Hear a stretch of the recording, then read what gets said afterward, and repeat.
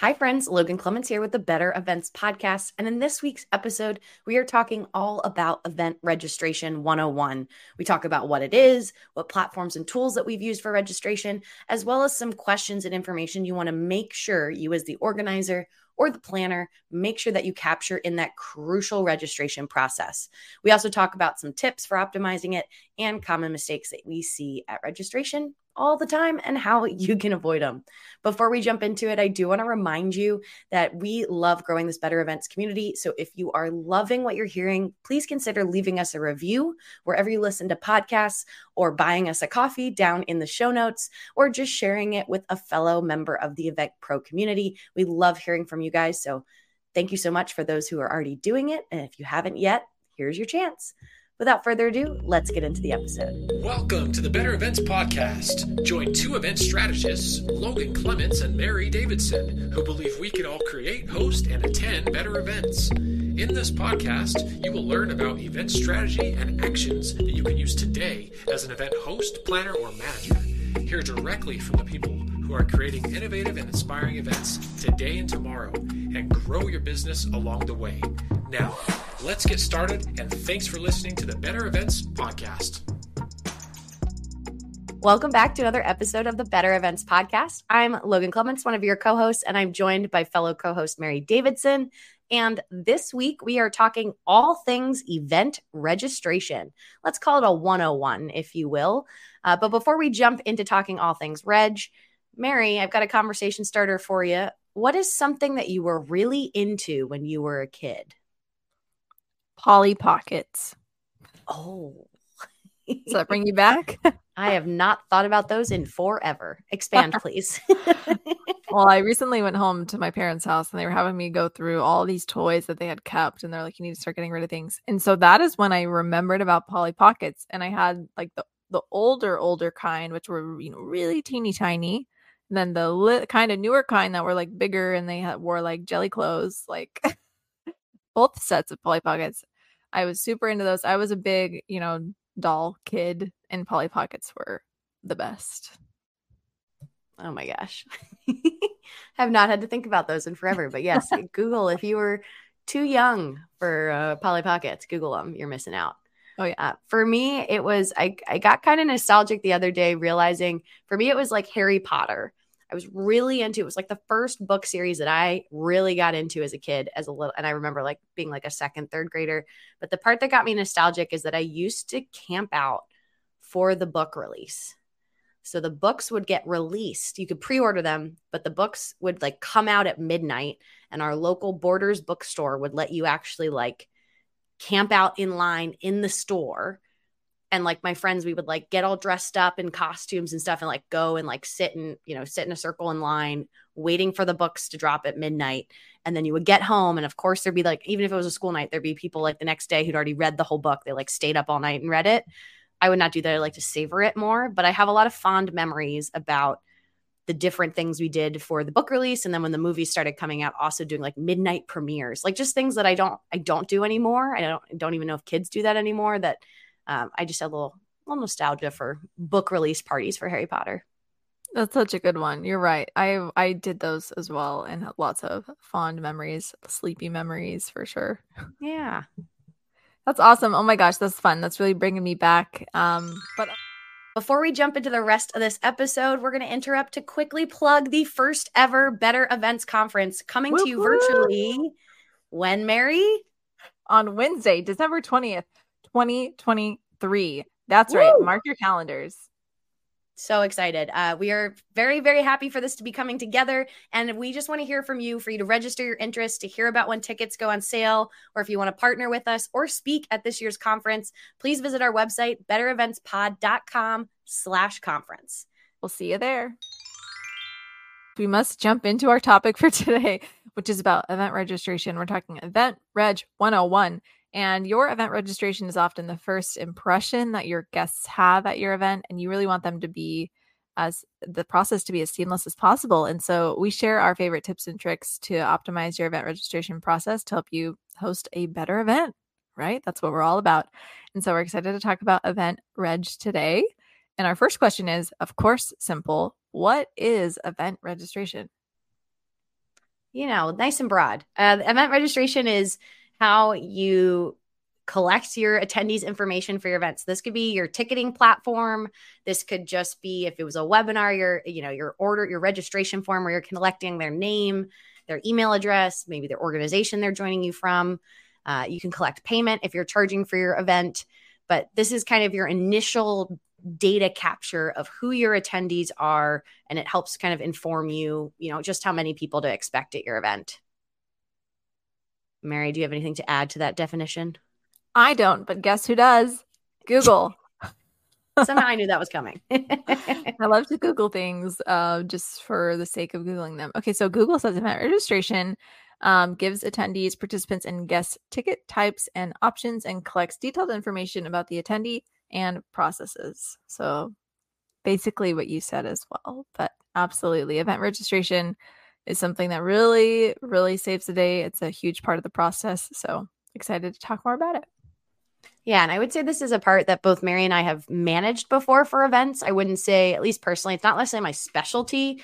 I've had a number of events recently where I'm managing the on-site check-in, and we'll have a different episode talking about some of that, but where then I've had to really dive into some of the registration process and platforms. And so I just figured it'd be great if we do an episode for you listeners, kind of sharing some of our platforms and tools, things to think about, common mistakes we might see, and how you can kind of optimize your registration process. And listeners, if any of you consider yourself a registration guru, please reach out, because we'd love to have you on, because I know there are some people that just live and breathe event registration all the time. Absolutely. Oh my gosh, yes. I know that I'm often saved by event registration companies that we'll bring in. And so absolutely, it's such a crucial part of the process for sure.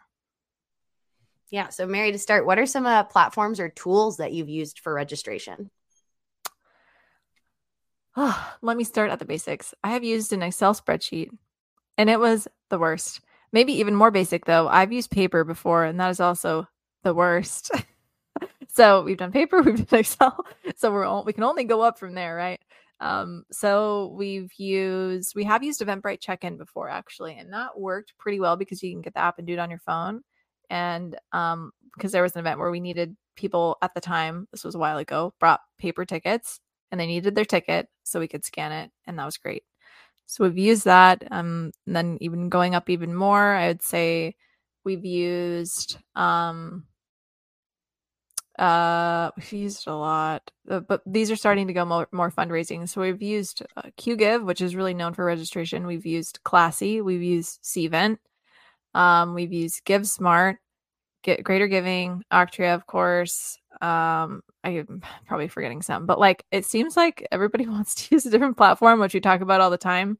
But depending on your kind of event, there are event softwares that do registration, or there are exclusively event registration softwares. So there's just lots of different ways that you can utilize something like this. But what about you, Logan? I'm sure you've used so many of them as well.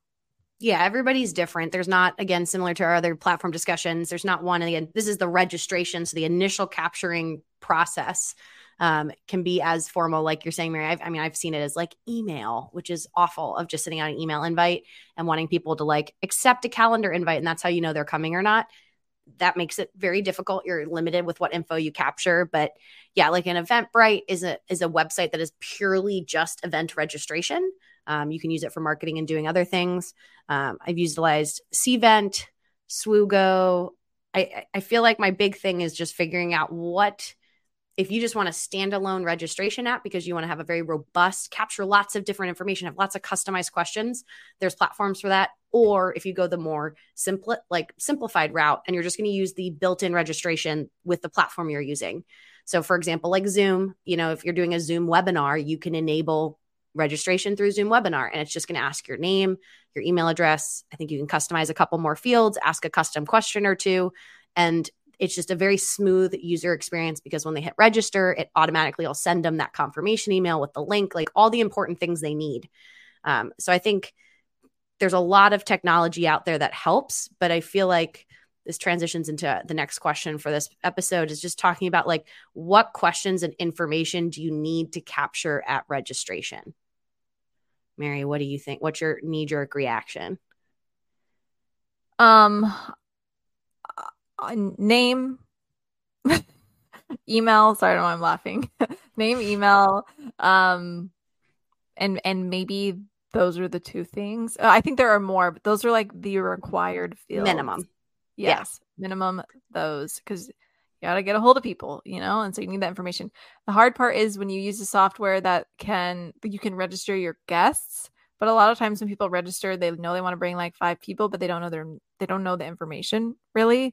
And so then there's this weird line between, do you require that information or not? Because then whoever is in charge of guest information is going to have to, no matter what, I'm sure, have to go track these people down and figure out what their guest names are. So you have to, figure out what your resources are and if you're going to require those fields or not. Because sometimes if you require them, people will still be like, TBD, first name, last name, TBD. Like, yeah. Then you still follow up. Yeah. It's hard. I think I would say registration out of anywhere in your like attendee guest journey, this is the time to capture the most information that you really want to capture.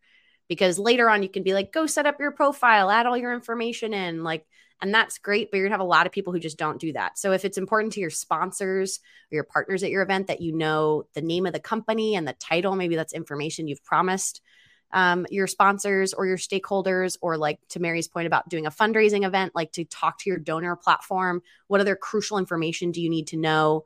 I feel like it's also sometimes this is the place to ask, like, is this your first time you've joined the event? Where did you hear about the event? From social media, email, an invite, in your registration form. I feel like some of this is really helpful to capture that information there. And then to Mary's point of like what's required, what's not required.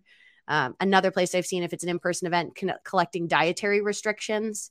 So anything that you're going to need to know, like specific info from your attendees, this is the place to do it, because that is where you have their attention before they check out. Or if you have additional info you want, or an additional activity they could opt into, like that's a great place. I mean, you could even think if you're someone who got married, like, your RSVPs for people coming to your wedding. It's like, what food are you eating? How are you getting there? Do you need transportation? Some of these questions you're going to ask, like the registration form is the place to do it, because I've seen people forget a question and then going back and asking all 300 people what their dietary restrictions are, to Mary's point, or their guests, is such a headache. Like it just is. It takes so much time, and you go, oh, I should have just made it a checkbox. Or like, what's another one we had to do, Mary, that I'm thinking of? If you're going to film people, I think we do it even on our form we have for people to be a guest on this podcast. It's just a checkbox they hit of just like, they give us permission to record and distribute their interview. Like if you're going to take photos or video recording at your event, like having something like that they can check, they check a box when they're registering, just helps kind of take care of one of those steps. What else, Mary, that I'm forgetting that we want to capture at registration? Just like double tapping on that, collecting meals if you need to, like meal types for the catering count, especially. I can't tell you how many times I've forgotten that in registration. I don't know why. It's just one of those things that I am always like 3 people register, and then I'm like, wait, we're not capturing this info. We got to add it in there ASAP. And that works if you've determined your menu. So not just dietary restrictions, but choosing the meal that they will get, if that is the structure of how you're doing your meals. So definitely that. And then one other thing I'd love to share is lately I've been having clients do this, and no one has opted out of it. So I think that there is some value in it. But is not only, requesting dietary restrictions, but any accessibility accommodations that might be needed. And so there's a phrase that I found somewhere, and I can't remember. So if you're listening to this and you're like, that was my event, tell me, because I'd love to give you credit, but I love it. And I wrote it down, but it's basically saying like, you say we, so the name of your organization or whatever, are committed to providing universal access to all our guests. Please request disability accommodations or dietary restrictions here. Advance notice is necessary to arrange for some accessibility needs. And so it's like a box, and they can just fill it in. And these sentences have worked pretty well. And so that's another tip. That's really helpful. Yeah, I think that's a good accessibility. Yeah, a place to capture that so you understand kind of who your audience is. And then, making things required versus not required, I think is something you need to think about. That's a debate I've done before with clients who don't want to make it super long and lengthy and it's too much information, but then later on they're confused why they don't have more information about who came to their event. So it is like a line you have to walk. I think if your registration is like 20 questions, that is too long. But if it is 10 questions or 8 questions that I'm going to need all the information, just make it all required. Make the person take the extra step. Or if you need phone numbers, that was one for an event that I did recently. We needed phone numbers for people, and they didn't make it a required question at registration. And like, you can put a disclaimer. A lot of registration platforms let you add notes and things that are like, we would only use this in the case of emergencies or something. That just makes it so much easier to capture it while they're registering than not at all. And I think getting into our next point about talking about tips for optimizing event registration, there's, I feel like, two tactics here. It's both optimizing like what your registration process is, but also like what to think about when you're looking at platforms that are going to help you, because you are going to get constrained by some of the platforms. And so a pro tip that came up for me recently was thinking about, to Mary's point about guests, and if you're doing any group sales. So if you're selling or you're allowing a group to register 40 people, and maybe it's because a sponsor paid and now those people get to get they get free tickets essentially, but you want to send them all through the same registration platform. So making sure you're able to do promo codes. This is something Mary and I did one for we were managing sponsorships for a conference a couple months ago, that the promo codes were really helpful. And the platform we utilized it was through Hopin, and they had registration, and you can set up promo codes for how many times they can get used. You can customize exactly what the code is itself, and then how much of a discount it gives you off the ticket. Like 100% percentage or in dollar amount. So if that is something that's important to you, making sure that that is a feature that you can do in registration, and then please make a master list of where you put all the promo codes so that your people who are helping you with some of the execution actually know what codes are going to what person, because that's just super helpful. And I know not every platform has that functionality. Yeah, absolutely. And then also I'm thinking like through that, on-site experience too of optimizing event registration. And registration, is the first experience most likely that guests have when they come to your event in person. So like how, that process of actually like getting through the doors or whatever it is crucial, so like staffing it appropriately. Like I said, I work with a registration vendor fairly often, and like she's all about no lines. We don't want any lines. So we need to have enough stations where we're constantly getting people through and that there are not a lot of lines. So, I mean, yes, we have some lines, but they're never huge. And I think that's really appealing to people when they're arriving to an event. And so, yeah, I'm thinking through so many ways when I've seen, bottlenecks in this registration process on site. Yeah. And we're going to have an episode coming out, I think next month, where we will dive even more into the on-site check-in process. Because I think we honestly could go on and on about that side of it. Yeah, we definitely could. How to optimize, because I think that applies both to registration, but as an overall event host. And there's some good tips and tricks. I feel like another one for event registration, and it seems so simple, but if you have an event, a virtual event, having your event send the link to wherever people need to join and make it very obvious. So that's why I like Zoom and Zoom's registration that you can use for their webinar feature and their Zoom event feature is very nice, because it instantly sends you a Zoom link. Makes it so easy, because the hard part with virtual events is you don't have those lines in person. You don't have that wayfinding of a physical person being able to be like, here's where you go for the event. And when I don't have a link to a virtual event, I don't know how to get in. There was another conference I was dealing with where they put the link in their know before you go. It didn't automatically, when they registered, they didn't get a link. They just got a confirmation of thank you for, registering for the conference. Then they got a separate know before you go link that had the link like was in the email, but it was one of many links in this email. And the number of emails we got to our info at like help email address, just saying, where is the link to join? I mean, I got to create a template email that I just sent back to everyone, because I was like, here's the link. Just use your email address that you used to register. But I went back and I was like, why am I getting this question so many times? And it was because the email they'd sent to tell people where to go, it was not like, it needs to be in your face, obvious that this is the link to join. And that's just something that, again, I feel like is such a low hanging fruit, and yet people just forget. You got to send it multiple times and make it very obvious each time to make sure you're optimizing, your registration process. Yeah, like just completely yes. We've gone through that so many times. It's crazy. But I'm glad you're bringing that virtual event perspective too, because it is a different process, but very much like similar problems. So definitely. Any other tips for optimizing event registration?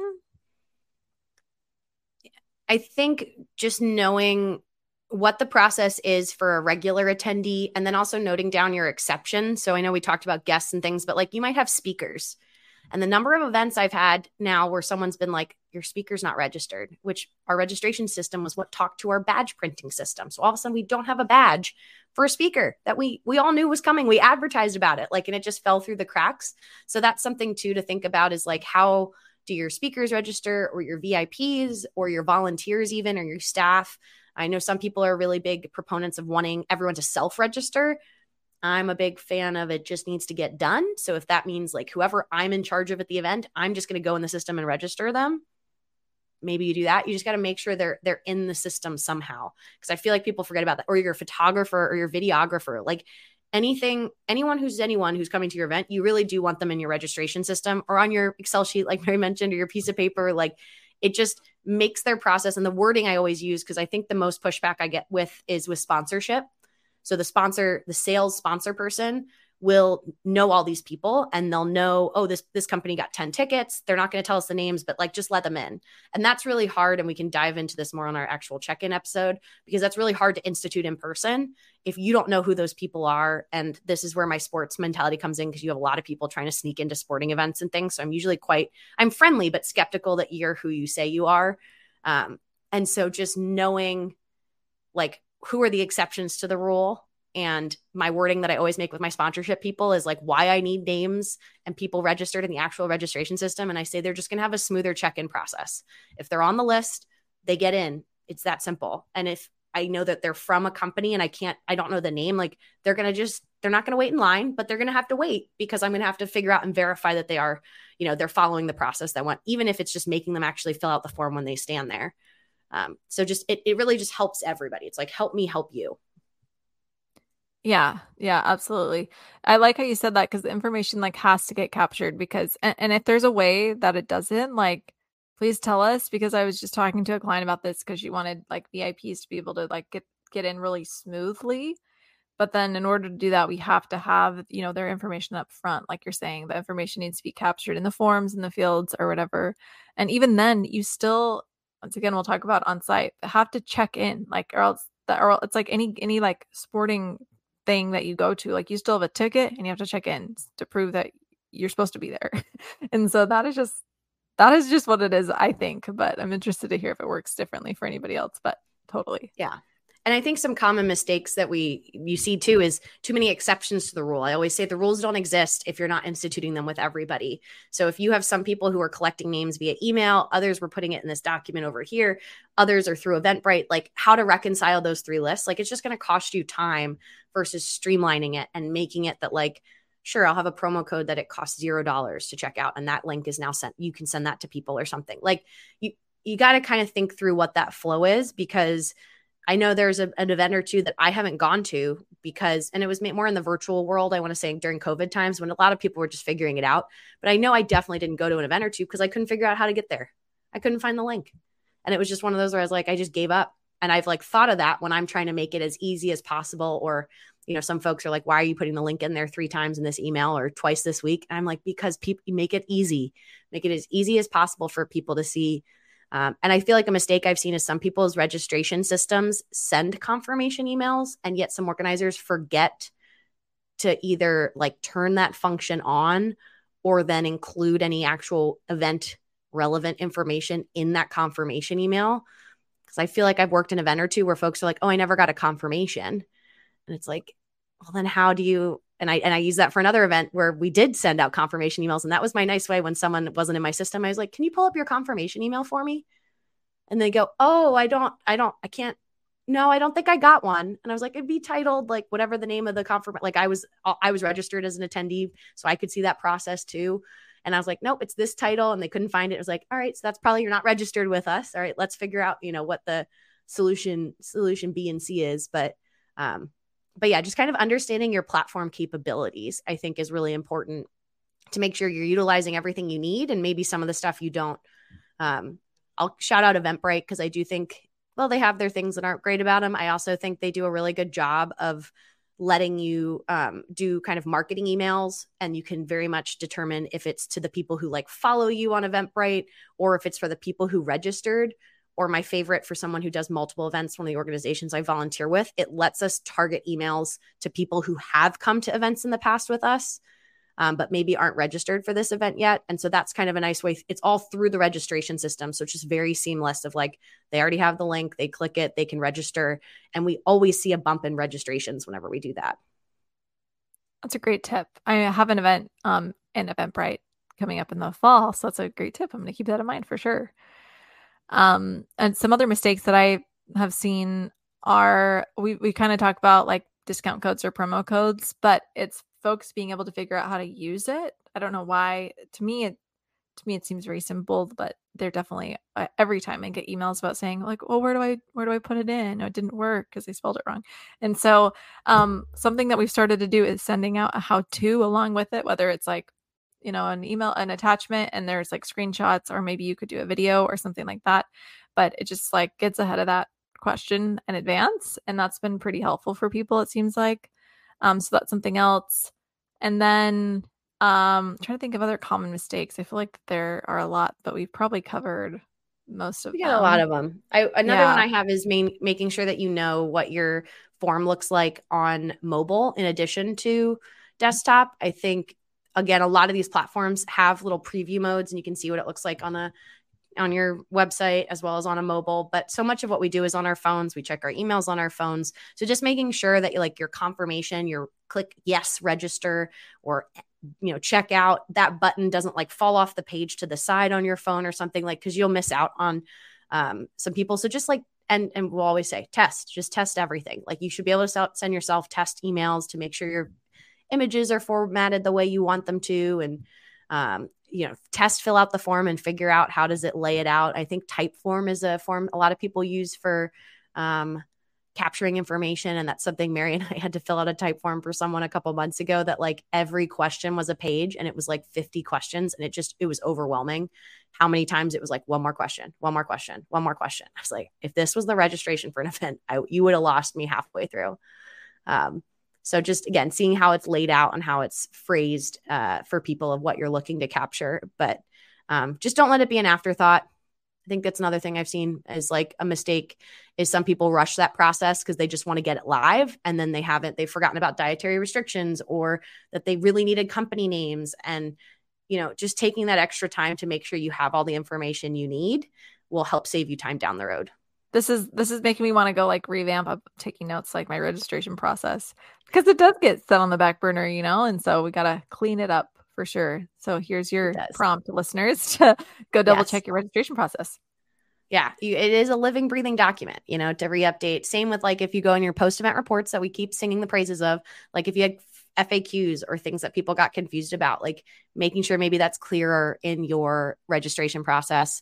I think my final tip before we wrap is also, if you have different ticket types and different levels, making sure you're explicit with what's included. I've had some events I've either attended or been a part of that where it gets confusing is because they went with really broad language of what was included with what ticket. And then that led to on-site challenges because folks were confused that they didn't get access to the recordings, or they didn't get into this session, or what's the difference between this, general admission ticket and this VIP one. And just having that be as explicit as you can so that you have something to go back to, versus, again, rushing and just getting it out there and having very vague information about what's happening.